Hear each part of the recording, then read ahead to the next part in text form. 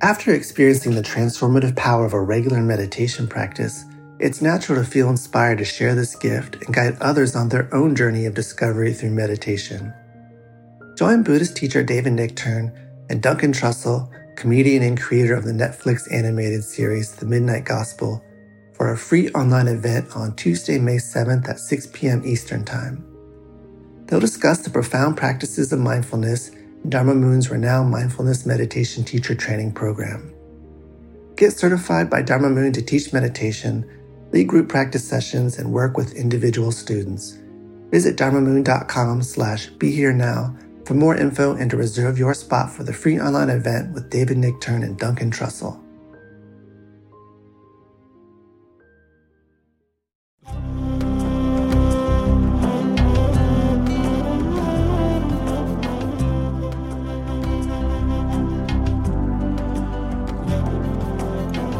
Welcome to the Jack Kornfield Heart Wisdom Hour. We are delighted to share with you Jack's innate common sense wisdom and his clear, open heart. If you are interested in supporting Jack's podcast, go to BeHereNowNetwork.com/Jack. And tonight, because we are doing this benefit for the Shugzep Nunnery, in honor of this benefit and in honor of these nuns, I wanted to talk about the feminine in Buddhism a bit. Here's a guy doing that, so you'll just have to kind of, cut me a little slack. And as I do, and I'm going to tell some stories, and there'll be a little bit of a history. Often I like to give talks that are more directly related to your meditative and contemplative practice. But I think this will tie into it as we go along, once I get there. Anyway.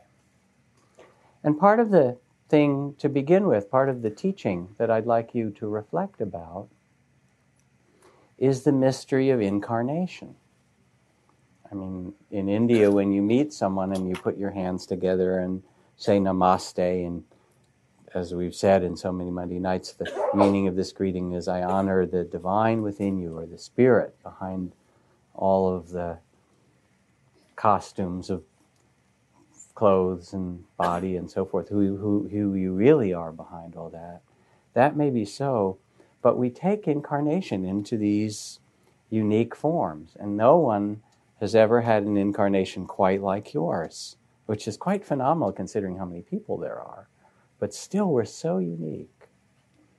And one of the great mysteries of incarnation is masculine and feminine, is male and female. When you read the Buddhist texts, descriptions of the great elements of earth, air, and fire, and water, and color, and odor, and so forth, one of the 28 elemental qualities is the quality of masculine and feminine. Now, I'm not going to explain it because it is mysterious. I mean, I don't know, especially since I'm going to be talking about the feminine. And I love the feminine, and I love women. And it was an interesting thing. 25 years ago, I started attending and then teaching men's retreats. And one of the things I noticed when I first started to attend and then to teach men's retreats is that there were certain ways in which I was more comfortable talking with and being with women than I was with men. And a lot of guys said that, which was, I said, guys would stand up and say, I haven't been with men in this way where we actually, were together and talking about our lives and so forth. Mostly I haven't been with a group of men since like the locker rooms in college or high school or sporting events, or some business deal. And often there was a kind of initial discomfort, like, okay, when guys get together, how are we going to do this, right? Put your hands out, no weapons, all right, let's see. Because there's the competitions and fears and homophobia and all the things like that. It turned out, and starting 25 years ago, that I loved being with men, and that the kind of depth of conversation and feeling and understanding that were revealed and opened up in the men's retreats was and is absolutely beautiful.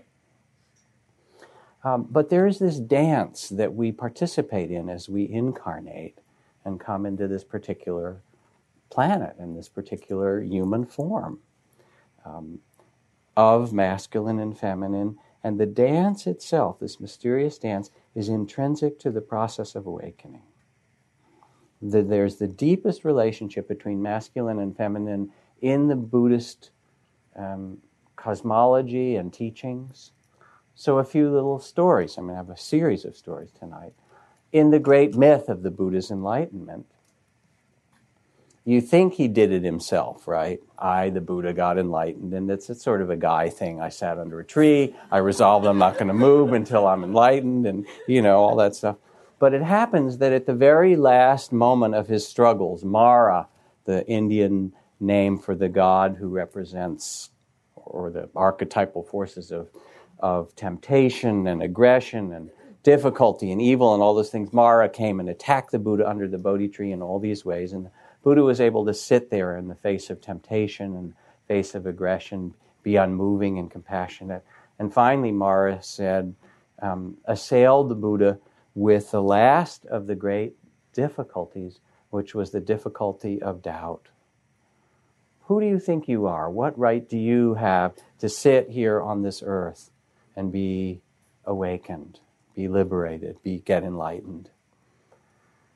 And at that last moment, the last attack, if you will, of Mara, the Buddha took one hand, as is so in this statue behind me, but you can't see it, but you're probably used to seeing it anyway, to put one hand down to touch the earth. And in touching the earth with his hand, he said, "The earth is my witness." And he called on the goddess of the earth to arise and bear witness to his many, many lifetimes of practices of patience and generosity and truthfulness and dedication and so forth. And the goddess of the earth rose out of the earth, and from her hair came a flood of water that flooded away the armies of Mara, and the Buddha was able to sit and become enlightened.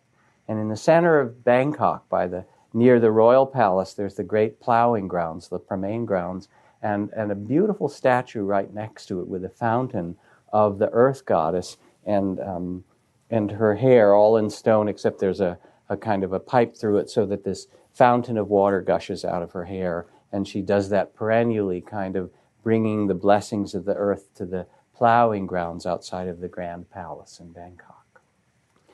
And what this speaks about is that in the last moment, in the last struggle, if you will, of the Buddhas to come to realization, it couldn't be done by his own effort. It couldn't be done by overcoming and battling and, in relationship and to the aggression and temptations of Mara. Finally, the Buddha had to stop all struggle and shift from that masculine mode, if you will, to the feminine, to the ground of the feminine, and ask that the feminine itself, the surrender of the earth herself, make the ground from which his enlightenment could arise. And there's another parallel story in the great myth of the Buddha that happened a little earlier, after he had done the 6 years of ascetic practice that are part of his preparation for enlightenment, and starved himself and beds of nails and all those things, trying to conquer himself. And finally he got so frail and thin and weak from all these ascetic practices, he said, "Well, I've tried to do this, but they still haven't enlightened me." And he was lying there almost dead, and then he remembered, in this state of nearly dying, he remembered a spring morning when he was a young man leaning against a rose apple tree, seated under a rose apple tree in his father's garden for the spring plowing. And he said, there I was sitting, and there arose all unbidden a sense of peace and stillness and steadiness and wholeness and contentment that didn't require any struggle or any fighting against the world, but that was innate and natural.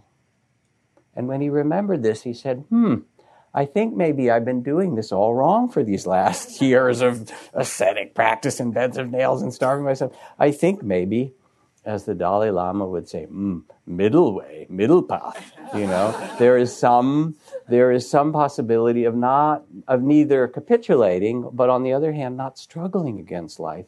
And it was in that moment that he discovered the wisdom of the middle path. And again, the rose apple tree and the earth on which he sat, all symbols of the shift to the embrace of earth, being held by the feminine. So they're really woven together in the story of the Buddha's enlightenment, but what that means is that archetypally they're woven together in your story of enlightenment and in your awakening. Now there's a kind of, vague definitions that I might give of masculine and feminine, only because it's hard to point to them. And I did a little bit of research, Googled and looked into Jungian things and in the various archetypal literature and in other kind of psychological things and mythological. And I don't want to stereotype masculine and feminine as men and women, because each of us carries these energies. And so it's not men and women, it's really the energies of masculine and feminine. So I'll say some things, and they're not that accurate, but they point towards something. The masculine principle, action, activity, rationality, power over, doing, the guy thing, right? But it's not just men. We all have that. And the feminine principle of being rather than doing, of interconnection, of tending, of birthing, of creativity, of relating, of birthing,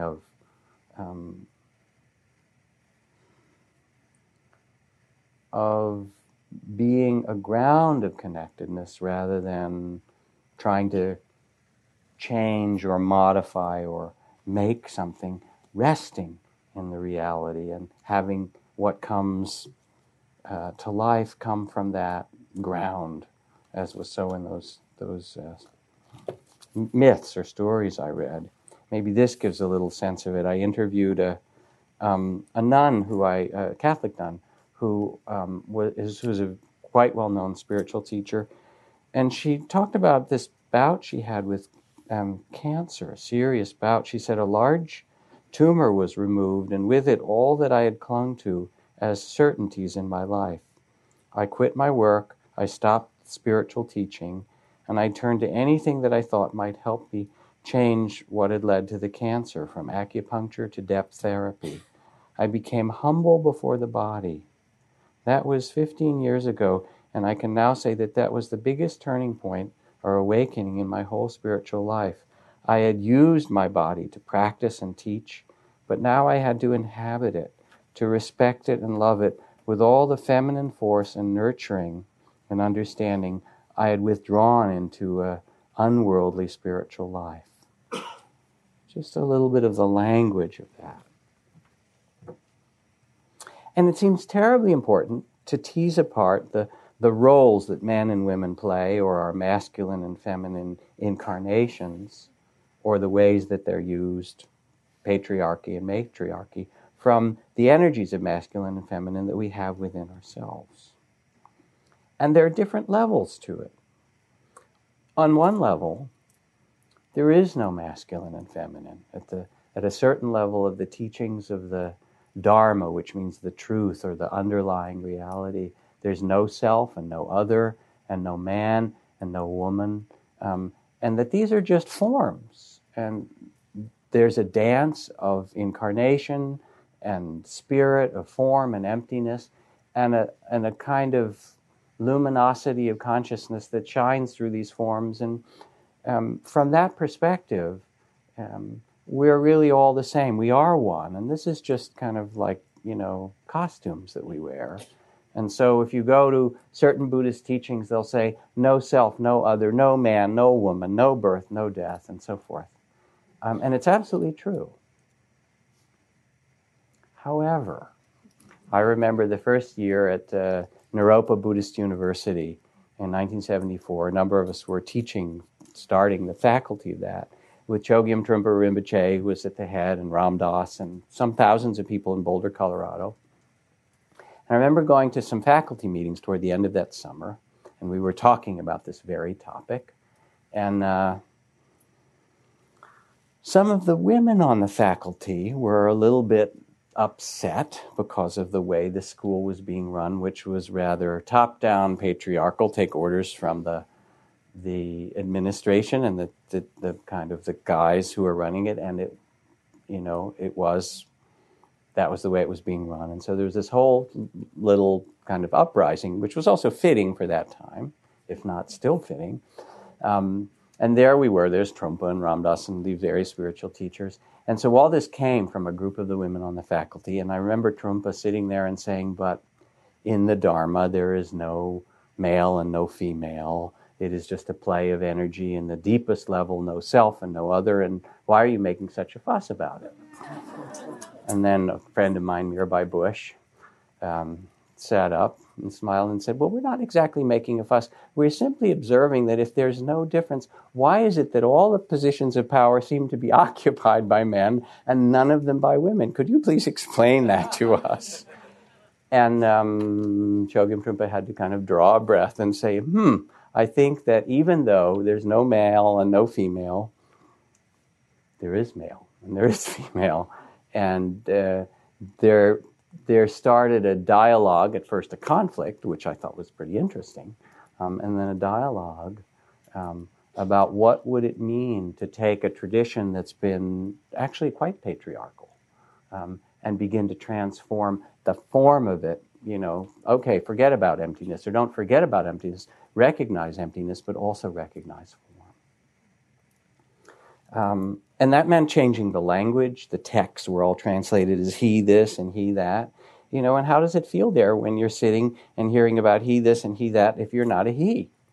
It's the same for the other kinds of diversity. If you're a person of color and everything that's spoken about seems to speak to the experience of European American experience or whatever, it's as if the Dharma doesn't include you. And to be quite honest about it, because I think it's helpful for our times to know it, not just in Buddhism, but as a reflection. The Buddhist tradition of the last 2,500 years in Asia has been seriously and largely and grossly, I think is a fair adjective, patriarchal. It's just the way that it's been. Men on top and women cooking, basically. Or worse than that, all the opportunities and all so forth are given to the men. And so a story I've told before, but again, seems to be important. And these reflections, I want to say again, are in honor of the nuns that we're helping to support tonight. And I'll say a little more about them as we go along. But in 1993, I was the moderator of a Buddhist teachers meeting, international teachers meeting in Dharamsala with the Dalai Lama and about 25 or 30 very well-known, mostly Western teachers, but a few great Asian masters, teachers as well. And we were sitting in the Dalai Lama's home, in the living room in his palace. Sylvia Boorstein was there, a bunch of other various well-known Buddhist teachers. And this topic came up. And first, Ani Pema Tenzin Palmo, who was in a cave for 12 years, this very wonderful Buddhist nun who knows the Dalai Lama some, spoke. And she said, Your Holiness, I just want to tell you, I spent these 12 years in a cave, as you know, but I was also at this monastery and this one and this one.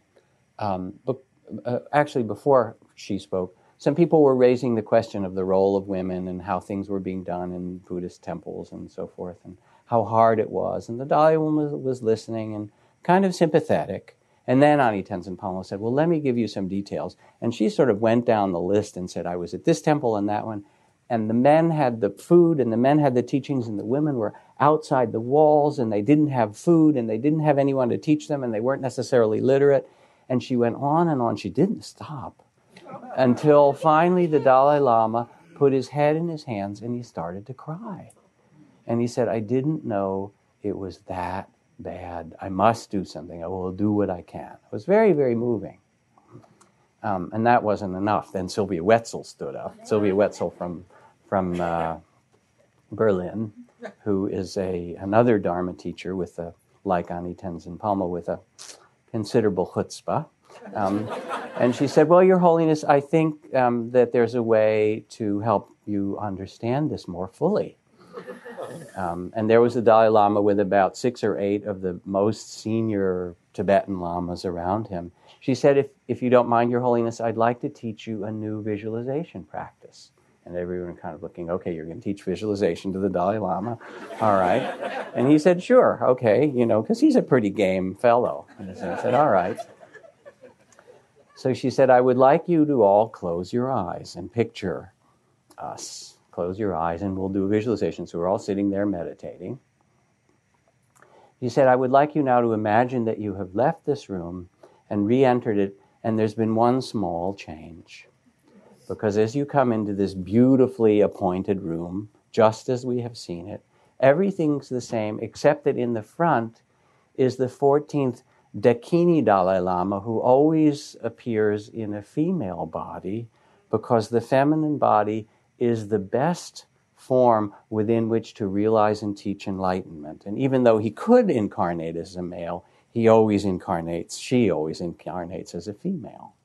And surrounding her are all the great heads of the traditions, the great lamas, who are also females, even though they could incarnate as males, but they choose female bodies because it has a better expression of teaching. And then these beautiful Thangka paintings that are on the walls that surrounded this room, the amazing paintings. If you look, all the bodhisattvas and the 16 arhats, which were all guys, you look and, they're all females. How interesting. Because the feminine form, of course, is the best way to incarnate, to express awakening. She said, now, I want you to visualize and understand that it's perfectly fine for men to get enlightened as well, but we wouldn't mind if they would sit in the back a little bit and help with the cooking afterward, and look at this room and feel what it's like. And so she went on with that visualization for a while, and then she rang the bell at the end, and these guys opened their eyes, and they didn't know what hit them, really. It was just great. It was a beautiful moment, because she got them using their very own practices to see from a different perspective. Truthfully, throughout the millennia, and now when you go to Thailand and Burma and Tibet and all of these places, there's an enormous number of women who are devoted practitioners. And the temples actually are filled with women. The way that it's done, they often do it with a great deal of modesty. The guys kind of get up there in front and, wave their arms as I'm doing and stuff like that. And the women are the ones that really support and run and make everything of the temple actually operate in the most beautiful way. And given, with this kind of modesty, given even a half a chance, there's this tremendous cadre of women who are devoted to practice. So one of my favorite Buddhist stories is about Ananda, who was the cousin and attendant to the Buddha, and known for his sweet, and if you could say, almost his feminine disposition and intuition. And Ananda was sent by the Buddha on a task and passed by a well at a village and saw a young woman named Pakati, who was an outcast and untouchable, and asked her, please, for water to drink. And Pakati said, oh, great monk, I am too lowly born to give you water to drink. And if you're an untouchable in India, even now in rural places, you can't even let your shadow fall upon the shadow of somebody who's born into a higher caste, or you poison and pollute them, and they might kill you, or they, throw you out of the village. And so it's really horrible. I am too lowly born to give you water to drink. Do not ask anything of me, lest your holiness be contaminated by my being, for I am an untouchable. And Ananda looked back at her and said, "I did not ask for your caste, but for water, please." And the woman's heart leapt joyfully, and she gave Ananda water to drink. And Ananda thanked her and went away. But she followed him at a distance, and having heard that he was a disciple of the Buddha, went to the Blessed One and said, "Help me to live in a place where your disciple Ananda dwells, that I may see him and minister to him, for I have come to love Ananda." And the Buddha understood her emotions and said, "Pakati, your heart is full of love, but you do not understand your own sentiments. It is not Ananda that you love, but his kindness. Accept then the kindness you have seen him practice toward you, and offer it to others. And though you may have been born as an outcast, you will be a model for the nobility of the land, that you, with your own good heart, you will outshine the royal glory of the kings and queens of India." And so the Buddha, in many, many ways, said, not by birth or caste or gender or, whatever it is that we might outwardly say, by race or class, is one noble, but by the quality of heart, by the compassion and the care and the understanding, the nobility of heart is what makes someone noble. So given half a chance, even a little chance, the women in the Buddhist world just shine. But modesty is only half of it.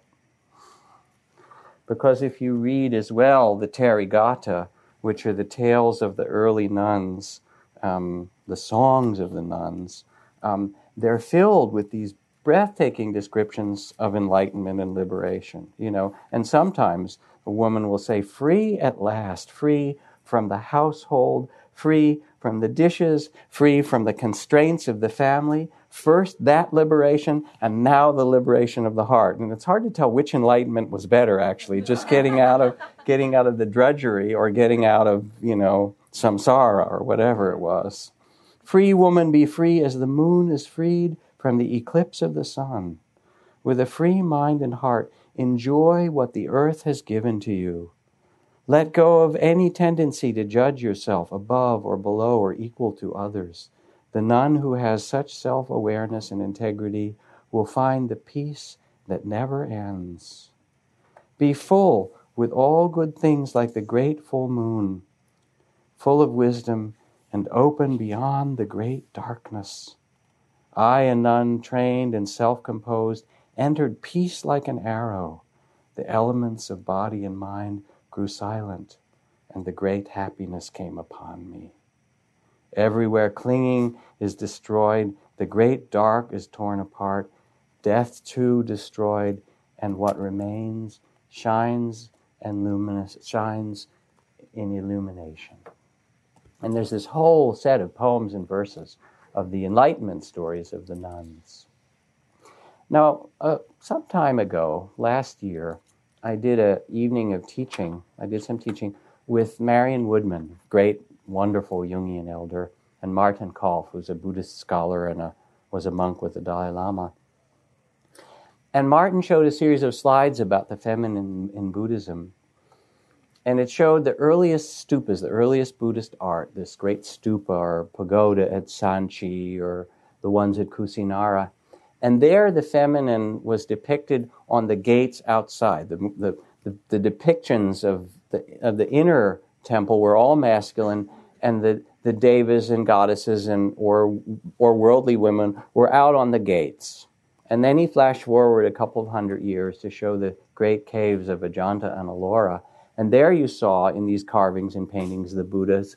But now the female figures were not on the gates. They were actually underneath the images of the Buddha, like they were pushing up from the earth. They'd been down on the earth long enough, and now the Buddhas were resting on these images of the feminine and of the women.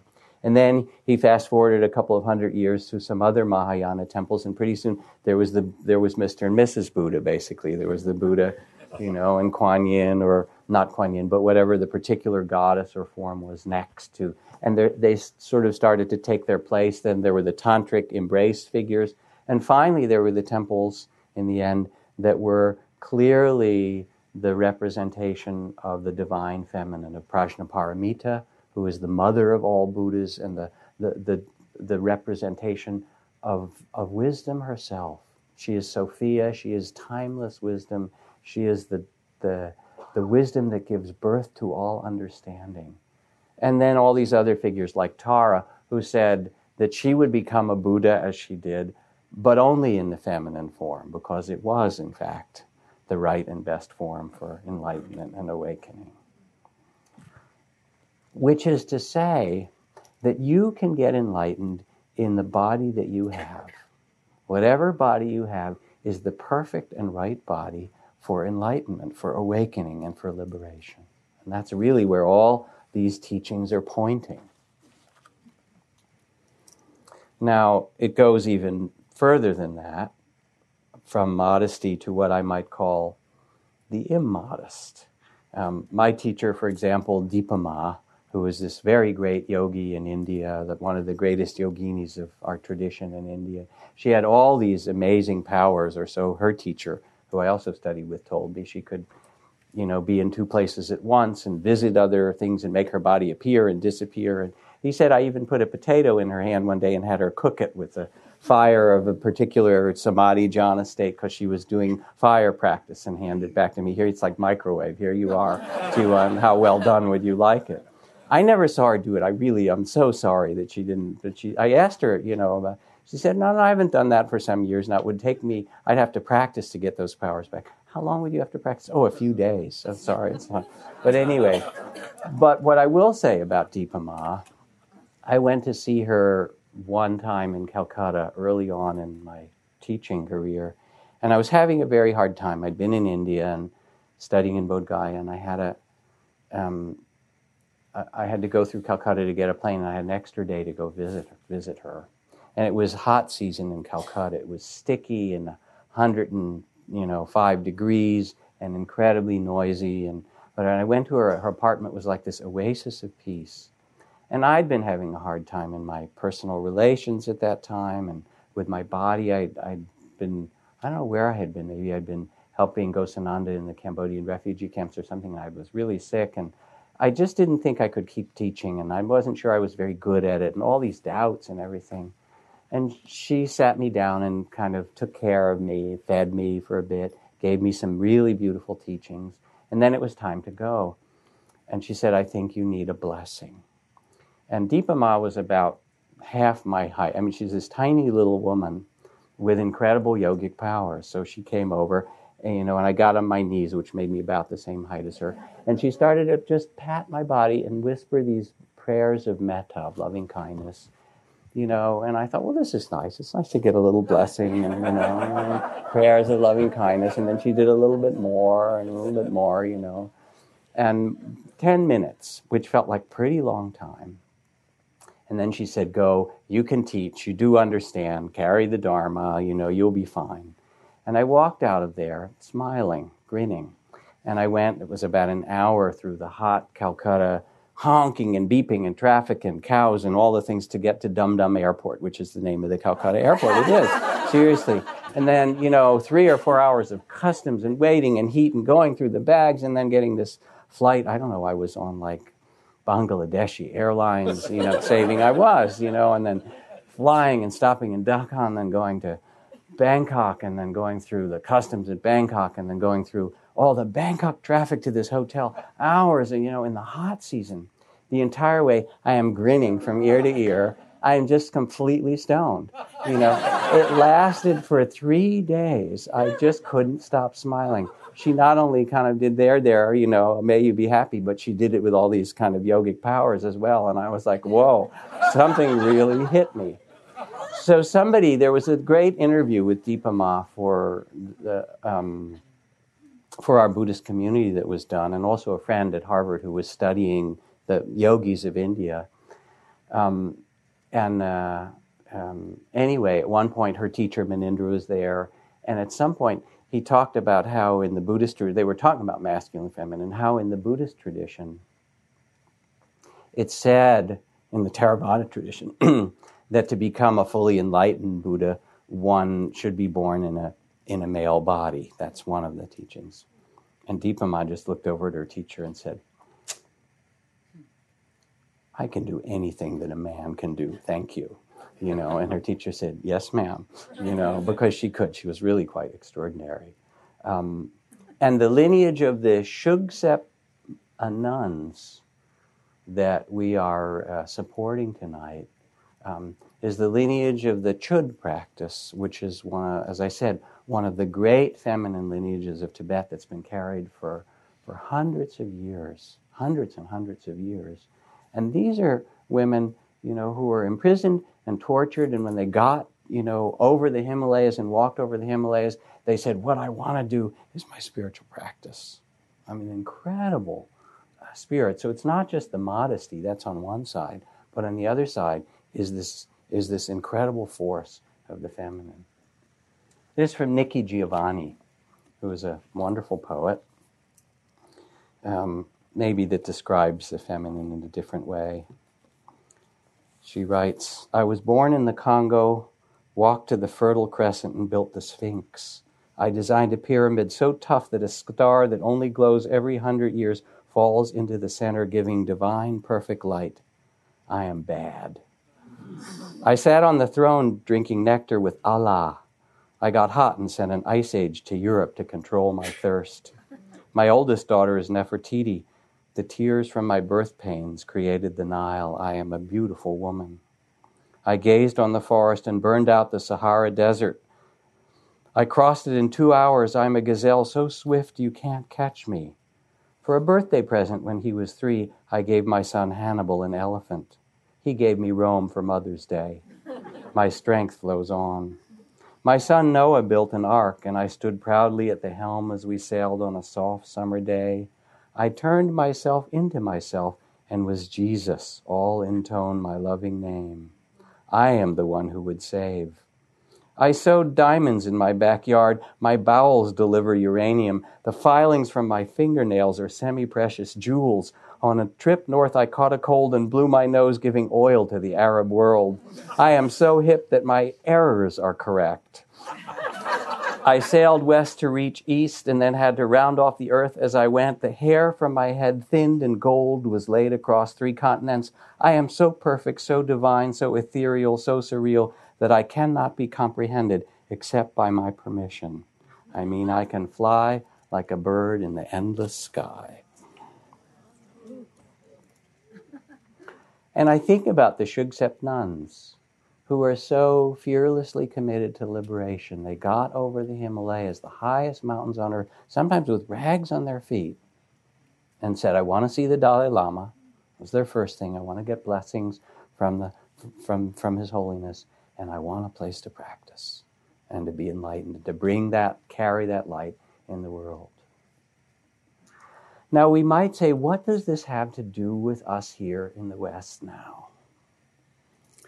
Well, first, of course, there's the outer level of representation, how incredibly painful it is to be left out. Whether you're in a community, whether you're gay in a community or a place where you're not accepted, or whether it's by caste or race, or whatever it happens to be that disenfranchises you. I remember the first women's retreats that we organized after a couple of years of teaching meditation retreats around the country. And from what I heard, mind you, I certainly didn't attend. From what I heard, there was this great big sigh of happiness of the women who came into a circle in that room and said, oh, it's us.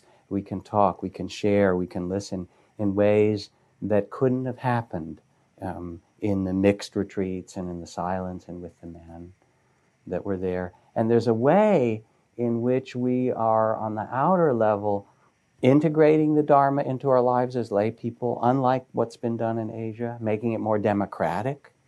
It's not patriarchal in the same way here. There's a council of teachers that are half men and half women. We have so many women teachers now, and in the new teacher training, there are many more women than men.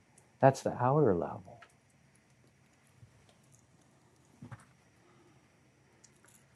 There's the archetypal level. You notice on the altar that there's Kuan Yin, the goddess of infinite compassion, and the Buddha in the archetypal earth witness mudra. And I had a visit a couple of years ago, from this Burmese woman who was a very wealthy and kind of part of the Burmese upper class and aristocracy, and she came because her daughter had come to Spirit Rock when she was studying it in the U.S. And I took her around and talked about my teachers in Burma and the teachers we'd brought here, and showed her the retreat hall and all the things that, are in many ways like practice in Asia. And she was appreciative and very gracious. And then I talked to her daughter afterward. I said, "How did your mom like Spirit Rock?" And she said, "Well, she liked it okay, but she said it really wasn't a Buddhist center." And I said, "Oh, why is that?" She said, "Well, because you had a woman on the altar." And in her mind, that meant it wasn't the real thing. Guess what? It's changing. She'll find out, So that's the outer. That's the outer. And it has served our community so beautifully to start with Joseph and Sharon Salzberg and Jacqueline Mandel and myself, to start with teams of men and women from the very beginning. It's just made it different. But more deeply for all of us, there is this inner balance. And we tended to start, because I trained as a young man in these forest monasteries, and I was going to do the whole ascetic thing, and we would sit up all night, and we did one meal a day from our bowl, and, who can walk the longest alms round bare feet in the hot season and just take this little bit of food, and, who can be the toughest and sit the longest without moving. There's the whole warrior prince thing that the Buddha did. And it was a kind of, young man's initiation thing, which I've talked about here. Striving and accomplishing and purifying in the mind and all of that. And it was wonderful. A lot of beautiful things happened from that. There's nothing wrong with it. It has its place. But it doesn't have its place so well in an integrated presentation of Dharma. And because what happened when we brought that back to this culture is that all of the unworthiness and striving and ambition that's part of the sickness of Western culture got mixed up with the Dharma. I'm going to get enlightened, and I'm going to do it before the other people around me. Maybe not quite that bad, but people would sit on retreat and they'd be comparing themselves to an ideal and struggling and striving. And instead of the warrior principle, the heroic, when I talk about sitting for days and not moving, I think about my wife. She was in labor for 3 days to give birth to our daughter Caroline, because even though all these contractions came, Caroline's head, my daughter's head, wasn't quite seated right. And so the contractions happened, but her cervix wouldn't dilate. And so I remember 12 hours of incredible labor, and we went to the hospital, and they said, you're dilated like 1 centimeter, go home, and another 12, 14 hours, and go back, okay, 2 centimeters, go home. 2 days, 3 days and nights, and we're both falling asleep between contractions. I'm trying to stay up and breathe with her, and that's like, breathe. All I'm doing is breathing. She's doing this whole incredible thing. And after 3 days and nights, finally, her head was engaged, right, cervix dilated, and my daughter, my beautiful daughter Caroline was born.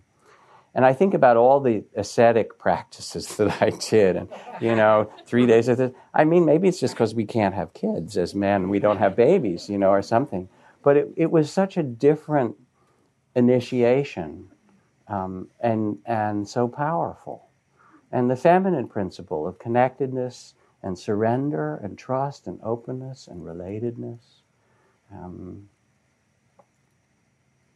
And I believe that for us to deepen in meditation practice, we really have to listen to both of these dimensions of ourself. There are times when it's important to take a vow and sit and not move. There's times when it's important to take a vow of one's virtue, of the truthfulness or the unshakability of care or the compassion that you will act from no matter what happens. But there are also times for trust and surrender and letting go and opening. And so much of the way that we initially taught with all this striving has now been tempered in these decades, 30 years or more of teaching, with the flavor of loving kindness, of compassion for oneself, of trusting oneself, of trusting your own heart and your own goodness and your own realization, and that where you're going is not to get someplace or make yourself better or be pure or improve yourself, but actually to love what is and find a freedom in the midst of it all. To rest in the one who knows, that has this beautiful knowledge that is both feminine and masculine and combines them both.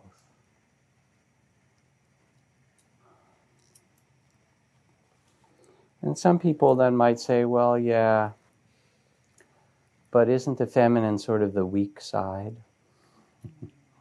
And there's a story of Ramakrishna, the great Indian saint and sage, who sat along the Ganges River for his place of practice and meditation for years and years. And he was a great ecstatic and a great, really quite an amazing master. And his devotion was to the divine feminine, to the goddess, to the awakened feminine, if you will, in a variety of forms that are worshipped in India. And he would practice and chant and pray, and he had this, incredible great heart.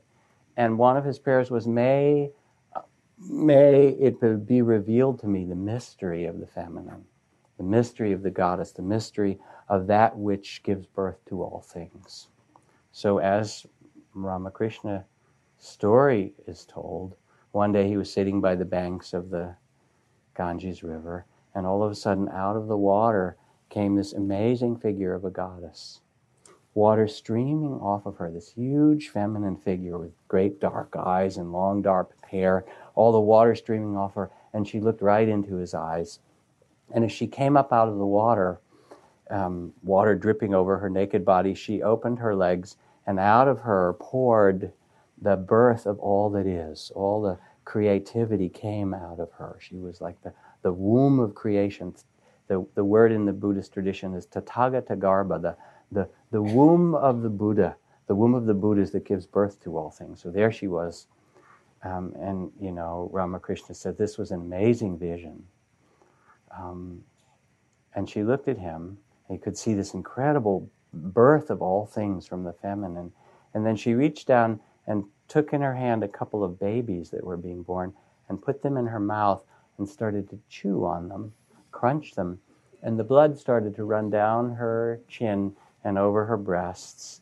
And she looked Ramakrishna in the eye. She who gives birth to all things, she is both the creator and the destroyer, the cycle of birth and death. She said, if you want to understand the divine feminine, take a look at this, And then she sank down beneath the waves of the river Ganges. And I don't know what Ramakrishna did, but he did tell the story later.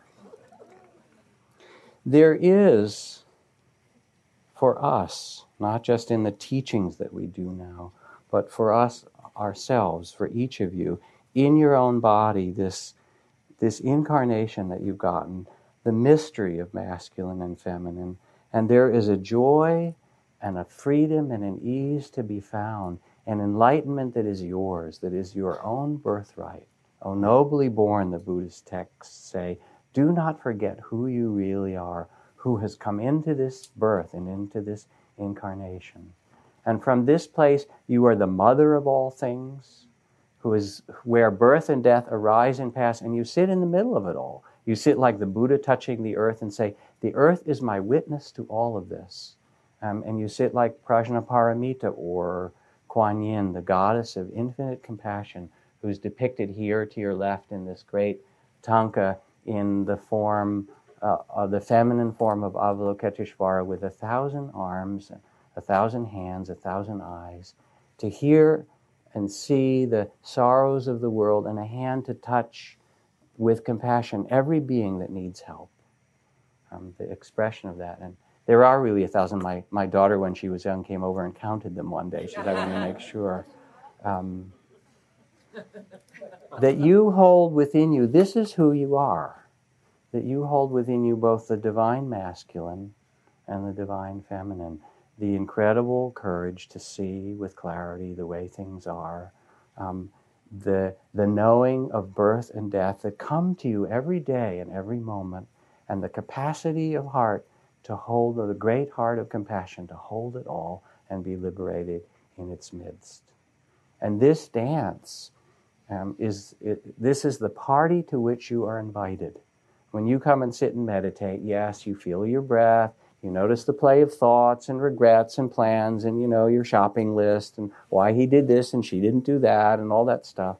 But there's something deeper going on, which is the taking of the seat like the Buddhas, masculine and feminine, Tara, Kuan Yin, the great bodhisattvas on this earth in this incarnation, and bowing and saying, yes, isn't this an amazing dance? And here we are together.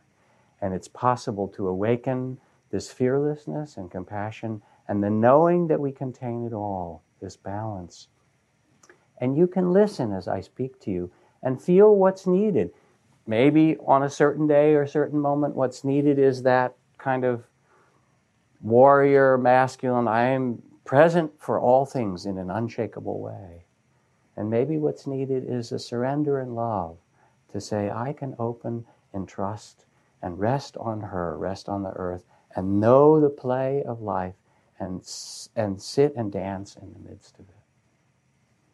And somehow, in our awakening, in your own practice and your own dedication to your spiritual life, whatever form it takes, because you are dedicated, even if you don't know it, it's really too late. I mean, you came in here and it is.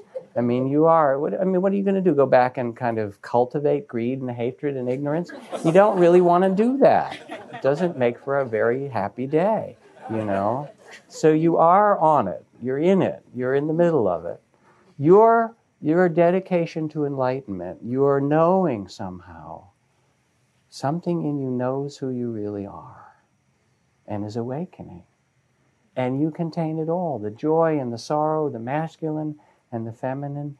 And your dedication to enlightenment is somehow married to the Shugzep nuns, because we're collecting money for them tonight, yes. But it's more than that. Their incredible dedication, which wants to keep the lamp of the Dharma alive. And our practice here as we learn to find a new expression of the Buddha's awakening that's more democratic and that's not as patriarchal and that is more an expression of the consciousness that we've come to at this time on the earth. We're really in the same game together, and we share it in this beautiful way to awaken and transform the consciousness of beings on this earth. When Rinchen Khandro came here to do Monday night teaching, she's the sister-in-law of the Dalai Lama, a few years ago, and talked about the Nuns Project. She's also in the Tibetan cabinet. She was the Minister of Education, and she had several portfolios. Anyway, I said when she came that I would read to her before the end of the evening a terma, which in the Tibetan tradition, terma are secret texts that are found supposedly buried or left by the Buddha or great masters in some form or other to be discovered later on. And I wanted to read her a terma that was discovered in America rather than in some cave in Tibet. And so she said, okay, so she was sitting back there. And I will read it to you as a way to close for tonight. And this is from my good friend Rick Fields. And it's the very short sutra on the meeting of the Buddha and the goddess. Thus I have imagined or envisioned, he says. And most Buddhist texts start this way. Thus I have heard or seen. Thus I have envisioned. Once the Buddha was walking along the forest path in the oak grove at Ojai, walking without arriving anywhere or having any thought of arriving or not arriving. And lotuses shining with the morning dew miraculously appeared under every step, soft as silk beneath the toes of the Buddha. when suddenly out of the turquoise sky, dancing in front of his half-shut, inward-looking eyes, shimmering like a rainbow or a spider's web, transparent as the dew on a lotus flower, the goddess appeared, quivering like a hummingbird in the air before him. She, for she was surely a she, as the Buddha could clearly see with his eye of discriminating awareness wisdom, was mostly red in color, though when the light shifted, she flashed like a rainbow. She was naked except for the usual flower ornaments goddesses wear. Her long hair was deep blue, her eyes fathomless pits of space, and her third eye a bloodshot song of fire. The Buddha folded his hands together and greeted the goddess thus. "O goddess, why are you blocking my path? Before I saw you, I was happily going nowhere. Now I'm not so sure where I go." "You can go around me," said the goddess, twirling on her heel like a bird darting away, but just a little way away. "Or you can come after me, but you can't pretend I'm not here. This is my forest too." With that, the Buddha sat supple as a snake, solid as a rock beneath a bo tree that sprang full leaf to shade him. "Perhaps we should have a chat," he said. "After years of arduous practice, at the time of the morning star, I penetrated reality and—" "Not so fast, Buddha," the goddess said. "I am reality." The earth stood still, the oceans paused, the wind itself listened, and 1,000 arhats, bodhisattvas, and dakinis magically appeared to hear what would happen in the conversation. "I know I take my life in my hands," said the Buddha, "but I am known as the fearless one, so here goes." And he and the goddess, without further words, exchanged glances. Light rays like sunbeams shot forth so brightly that even Sariputra, the all-seeing one, had to turn away. Then they exchanged thoughts, and the illumination was as bright as a diamond candle, and then they exchanged minds, and there was a great silence as vast as the universe that contains everything. And then they exchanged bodies, and then clothes, and the Buddha arose as the goddess, and the goddess arose as the Buddha, and so on back and forth for 100,000 kalpas. If you meet the Buddha, you meet the goddess. And if you meet the goddess, you meet the Buddha. Not only that, this. The Buddha is emptiness, and the goddess is bliss. And the goddess is emptiness, and the Buddha is bliss. And that is what and what not you are. It's true. So here comes the mantra of the goddess and the Buddha, the unsurpassed non-dual mantra. Just to say this mantra, just to hear this mantra once, just to hear one word of this mantra once, makes everything the way that it truly is on this earth. Okay. So here it is. Earthwalker, Skywalker, hey silent one, hey great talker. Not two, not one, neither separate nor apart. This is the heart. Bliss is emptiness, emptiness is bliss. Form and emptiness, be your breath, ah. Smile, hey, and relax. Remember, you can't miss.